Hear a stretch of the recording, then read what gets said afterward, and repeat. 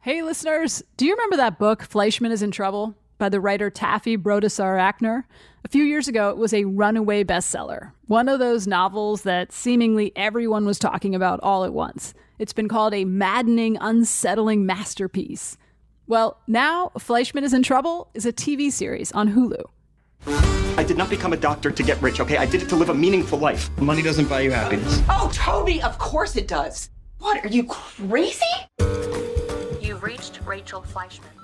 Meanwhile, November is officially National Novel Writing Month. So what are you doing? Get on it. And to help you, we thought this was a great time to revisit one of our all-time favorite episodes, How to Write a Bestseller, with Taffy Brodesser-Akner. You will laugh and learn a lot, I promise. I'm going to pass the mic back to our previous host, Charles Duhigg, but we'll be back next week with a brand new episode. If you are in your 40s like I am, and you're a woman, you have earned a head full of stories in which someone better than you out there is doing this. Why should you even do this when there's dinner to be made, when you already have a good job, when your children need you? To write a book right now, there are so many forces that are at work that the first thing I want to say is congratulations for overcoming all of the fear, because I already know that you should be writing a book. Welcome to How To. I'm Charles Duhigg. If you remember, back at the beginning of the pandemic, remember back then? There were all these articles about how we should make the most of this time at home.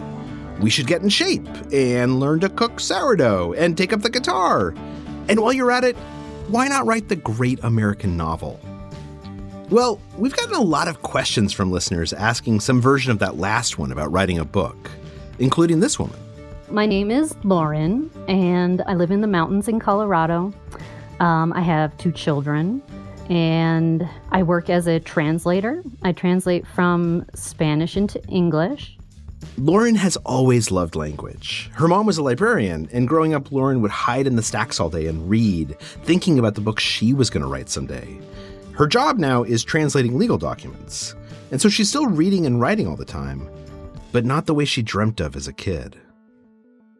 Because currently I write all day long, but I don't write my own words. And so that's kind of boring. And so I like the idea of creating something. You know, I don't want to write a memoir. I'm not looking for that. And that is all I currently do, is journal about myself. And I don't like to reread it. I'm looking for how to take the jump from what's right in front of me to, you know, a new idea and creating a totally different story. Lauren thinks part of her problem is a lack of confidence that goes back to college. I was an English major, and at some point you have to apply for creative writing. And so I put that off. And then the day came where you had to turn something in, and I turned in something that I wrote in high school. Lauren was rejected by the creative writing program. That was more than 2 decades ago, but it still kind of haunts her. And since then, she's tried writing a couple of short stories, but nothing ever seems to click. And so she just goes back to journaling. Why do you think you're having trouble starting a novel? Well, I'm not sure how to take an idea and work through it over time. I feel like I just kind of self-criticize myself back to nothing and say, okay, that was bad, you know, negative, and then I don't do anything for a year or something. Lauren has this one idea that she really likes. It's a novel that's loosely based on her family history. My own grandfather found out when he was 75 that he had been adopted, and it kind of rocked our whole family. His mother had died in childbirth. His father had given him up to a Norwegian orphanage in Chicago, and also given up his 6 siblings. And my grandfather was adopted, and the family that adopted him, their child had been sitting by an open window and was hit by a stray bullet in Chicago and killed. Oh my gosh. And that adopted father went to the Norwegian orphanage and took home my grandfather and gave him to his wife, who was grieving, and said, "Here's your new child." Whoa. Yeah. I would definitely read that book. Wouldn't you read that book too? On today's episode, we're going to help Lauren start that book with the help of Taffy Brodesser-Akner, whose debut novel, Fleischman is in Trouble, was one of the biggest books last year. Taffy has fantastic tips for first-time writers. So keep reading or listening. Just don't put the book. Stick around.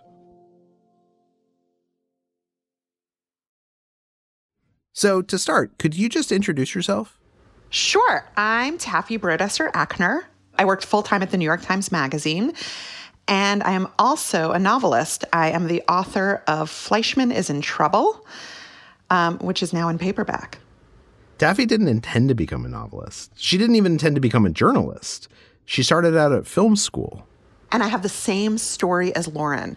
I showed my professors a couple of things. In the 90s, my male professors who were like, this isn't good. And right after college, I got a job in journalism because that was a thriving industry. Let us just have a laugh.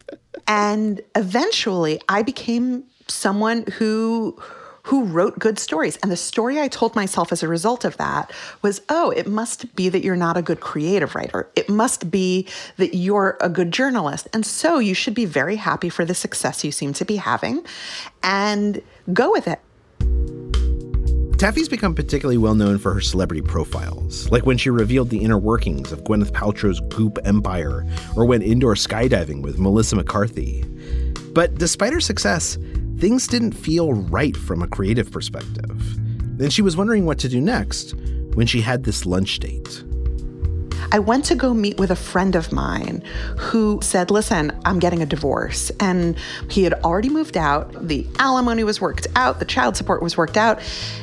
And he took out his phone and he showed me what it is like for somebody our age to be on dating apps.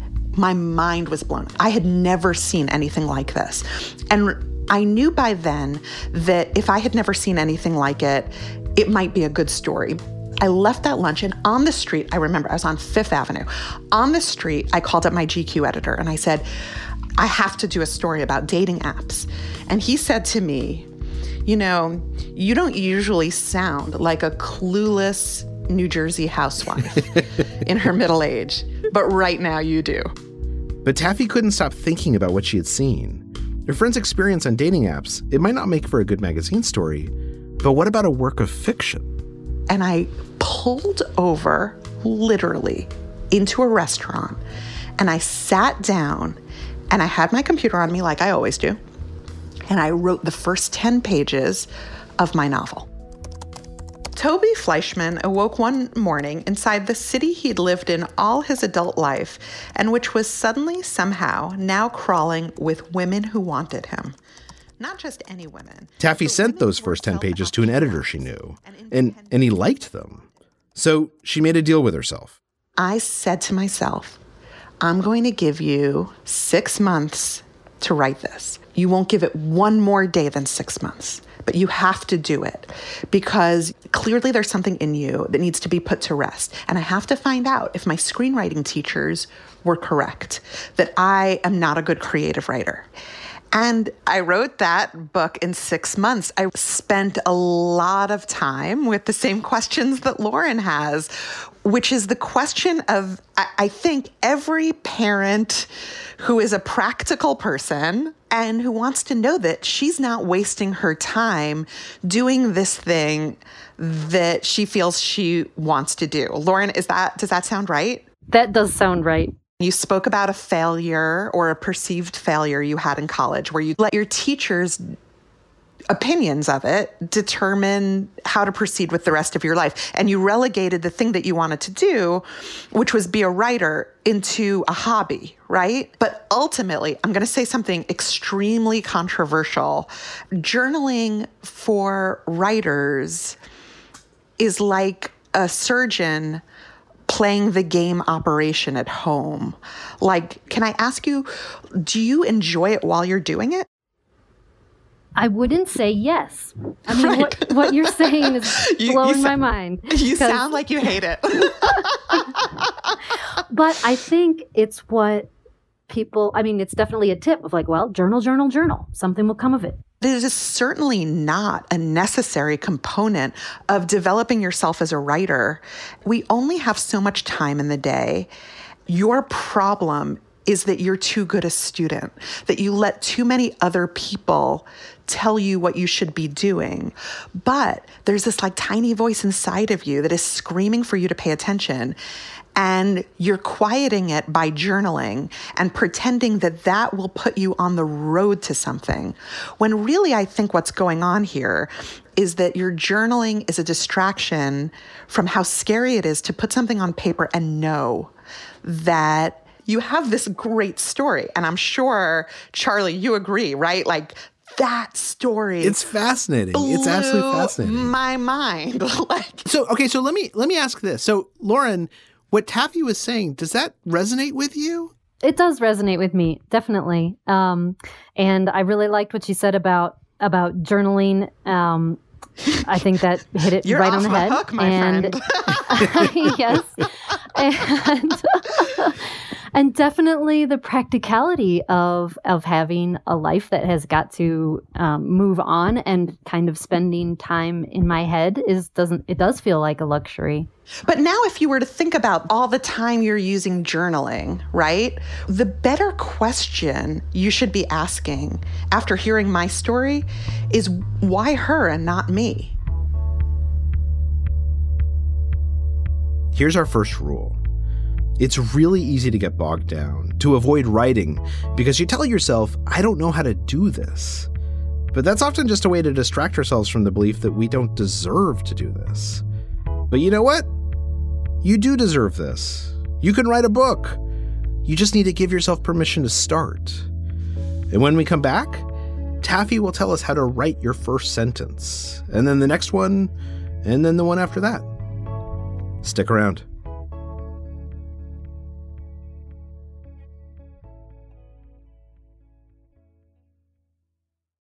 We're back with our budding author, Lauren, and our expert, Taffy Brodesser-Akner. And if you've ever thought about writing a book before, you probably know there is a lot of advice out there. I think a writer's notebook is the best way in the world to immortalize bad ideas. I like to run and I like to walk in solitude, and I do my meditation and my thinking. So by the time I come to a blank page, I have many, many things to say. The blank page in the mind has to be filled before you can have the courage to face the actual blank page. That was Stephen King, Joyce Carol Oates, and Jonathan Franzen. So, people who know how to write. Taffy, in fact, says some of her favorite advice came from Franzen. He said that a lot of people think a book is about what happened, but the better version of a book is, here's what happened, now let me tell you how. And I thought that was so remarkable, because it means that you don't have to have some big reveal about action. You have to have a big reveal about character. And the process of writing is very much the process of getting to know your characters. A good tip for that is to have someone in mind, is to say, like, okay, the brother is a guy like Brad Pitt, and the uncle is a guy like Charles Duhigg. And then you use that to fill in some space and make them who you believe that they are. Here's the next rule. Draw your characters from people that you already know or that you observe in real life. Think about when you do it standing in line at CVS and the story you tell yourself about the guy in front of you, right? And now think about the ways you hate him. Could you also use those things to make him into something that you love? Because the work of fiction is empathy. The work of fiction is, here's a story that makes no sense to me. Here's a story where everyone seems terrible. Now create circumstances in which you understand why everybody would behave that way. So you think of a light plot. How did this happen? What's the story of the bullet? Like, where did the bullet come from? Lauren, so this character, the one who goes and their child dies and they get essentially a replacement baby from the orphanage, if that had to be someone whom you already know, some model that you're using just to help you fill in the blanks, who occurs to you? Oh my gosh, I have not thought about that in that way. There's 1,000 ways it could go. And I wonder, when you're brainstorming like that, when you brainstormed for your own book, how did you narrow down, all of the ways that it could go? The first thing you do, and this is how I write any journalism, is you say, what is interesting to me about this? You have to give yourself permission to not be the translation, but the source, right? You have to be the person who has the idea. But the reason you don't have that right now is only because a long time ago, people said to you, you're better working with other people's material instead of writing your own. Someone said that to you when you were impressionable, and you took that story and ran with it. Let me ask you this, because I think everything you're saying makes a ton of sense to me. But even I, as someone who it has been writing for, 15 years now, some mornings I wake up and sometimes I don't even know where to begin. What do you do with only 6 months to write a novel? What would you do on those days when you're like, look, I actually don't know where the scene is supposed to go, or I don't know yet what's interesting to me? The thing that I would do is I would lock myself in a room and I would say, what is the book that I see myself writing? What is the point that I need to make? The good news for Lauren is that one day she'll look back and say, thank God for that pandemic, because it gave me something that is better than time. It gave me the lack of excuse. I don't think Lauren, who has been assiduously journaling and making space for this whole time, is going to have a problem finding the time. I think she's going to have a harder time reminding herself over and over, why her and not me? I do have time right now. That excuse is not there. I think the allowing myself to take the time is difficult. Yeah. And then the actual appreciating the process and not criticizing myself so much that I will just stop will be hard for me. Well, let me ask you this. Do you remember teaching your children how to ride a bike? Yes. Do you remember how, the way riding a bike works is that it's really hard to get to the fun part because even if you're good, you wobble for a second? Yes. The problem with teaching your kids how to ride a bike is convincing them that the wobbly state is a temporary one and that one day this will become a machine that goes of itself. I'm here to tell you that one day your book will become a machine that goes of itself. All you have to do is write the first 30 pages. Taffy, I'm sure you have this moment, and Lauren, you probably have this moment. I have it all the time where I sit down and I write something and I spend 20 or 30 minutes, maybe 40 or an hour writing something. And I look at it and I'm like, Jesus, this is terrible, man. This is so bad. I am embarrassed that those words came out of my fingers because I don't know what the hell I'm talking about. What do you do when what you write is bad? You're a good judge of writing. I think all of us. Not my own. Excuse me. But you don't get to the good sentences if you don't write the bad ones first. I actually heard this tip recently from Charles Finch, who is a mystery writer, that the first thing you should do is write the entire story in 10 sentences. Think about how innately we know how to tell stories. I think that every writer would be a better writer if they sounded like they do when they talk. And I think sometimes that's hard because, again, Lauren, you're such a good student. You're reading legal writing all day.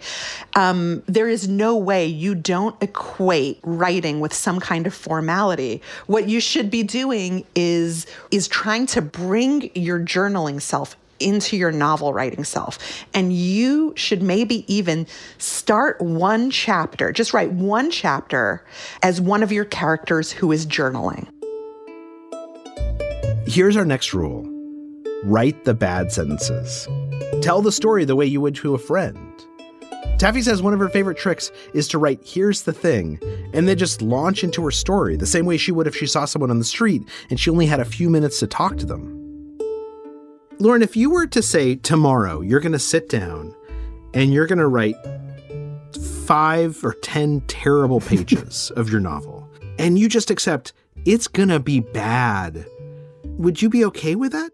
I think that would be good. A great thing to have is a goal that's a word count a day, because some of your writing is spent thinking. Some of your writing is spent pacing. Some of your writing is spent picking your nose. And some of your writing time is spent on Twitter or Facebook or cooking while you're figuring it out.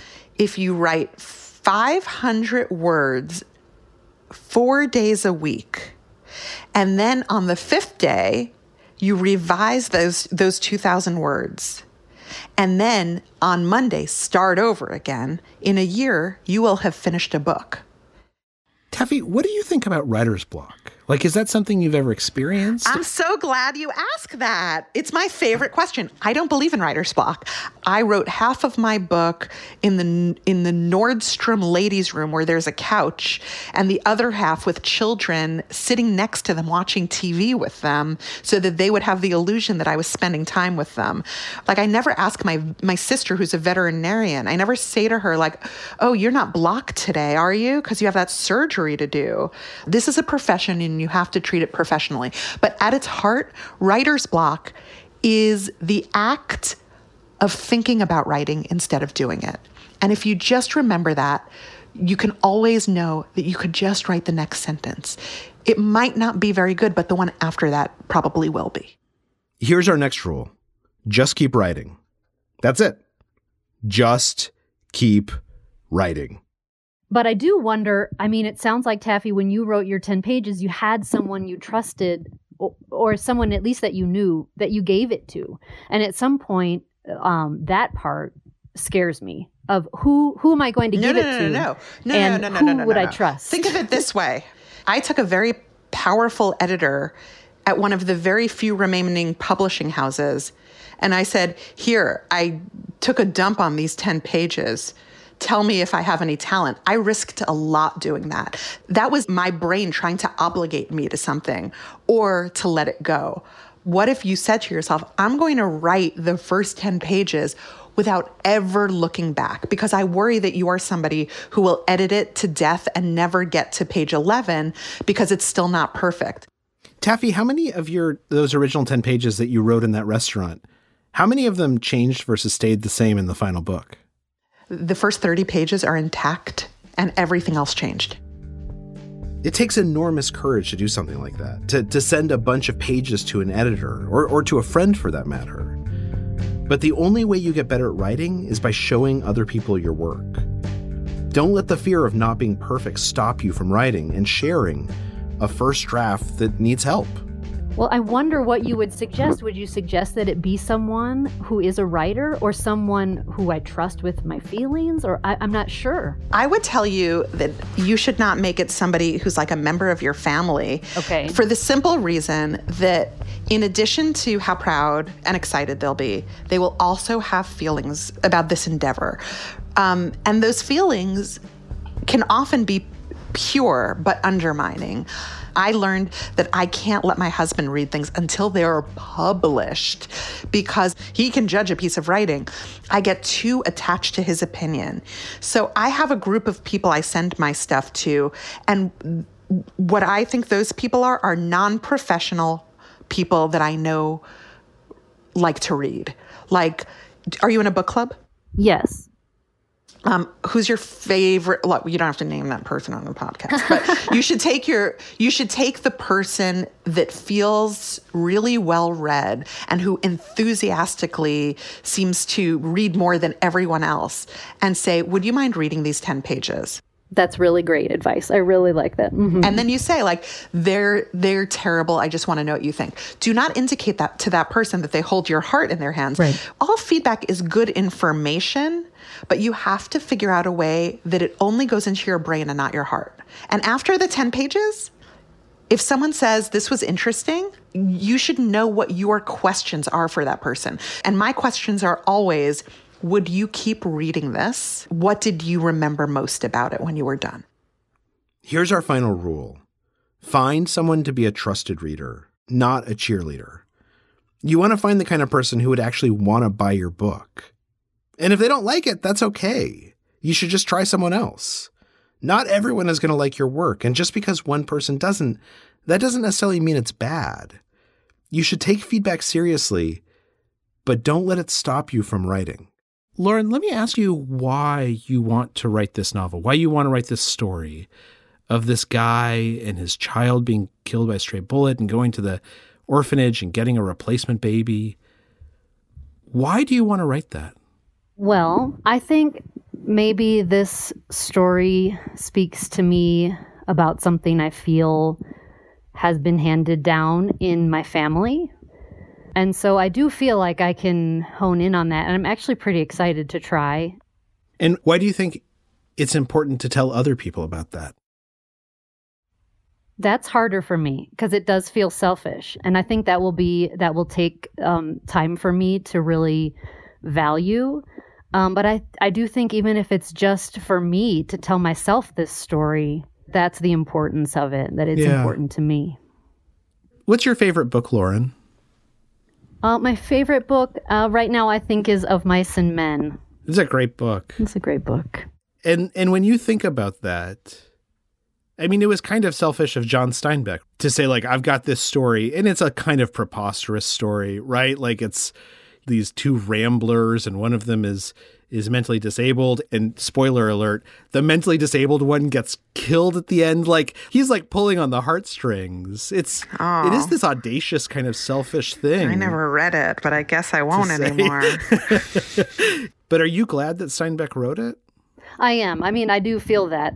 I feel, imagine who I would be if that book hadn't been written. I mean, that book is important to me. And so, of course, that is value, beyond measure, I think. I think so, too.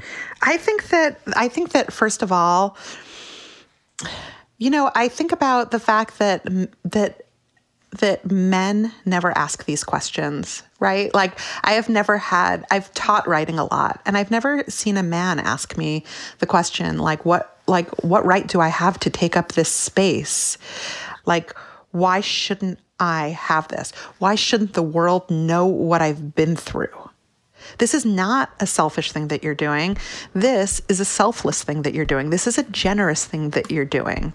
And again, this isn't something that any human being should want to do.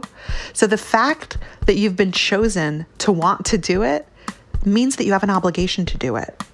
I think it's really well put. I do too. I would love to read this book, Lauren. I can't wait to read this book because you're going to name characters after both of us. And we're going to go to your book party and we're going to laugh about the time where you were journaling.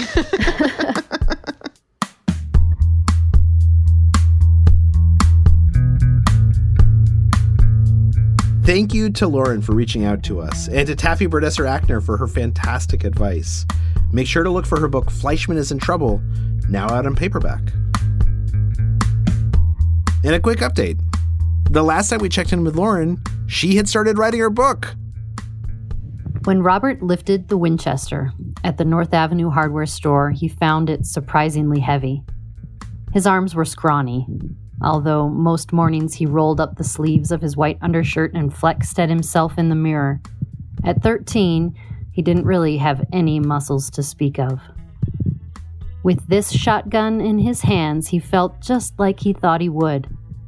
Powerful, larger than life, a man to be reckoned with, like the ones in the Chicago papers each day.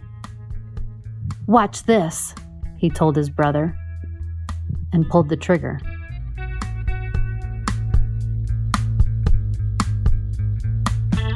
I cannot wait to read this book.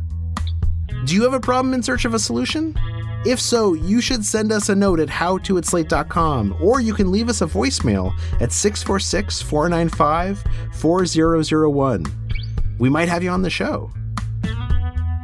How To's executive producer is Derek John. Rachel Allen is our production assistant, and Merritt Jacob is our engineer. Our theme music is by Hannes Brown. June Thomas is senior managing producer, and Alicia Montgomery is executive producer of Slate Podcasts. Gabriel Roth is Slate's editorial director of audio. Special thanks to Kevin Bendis. I'm Charles Duhigg. Thank you for listening.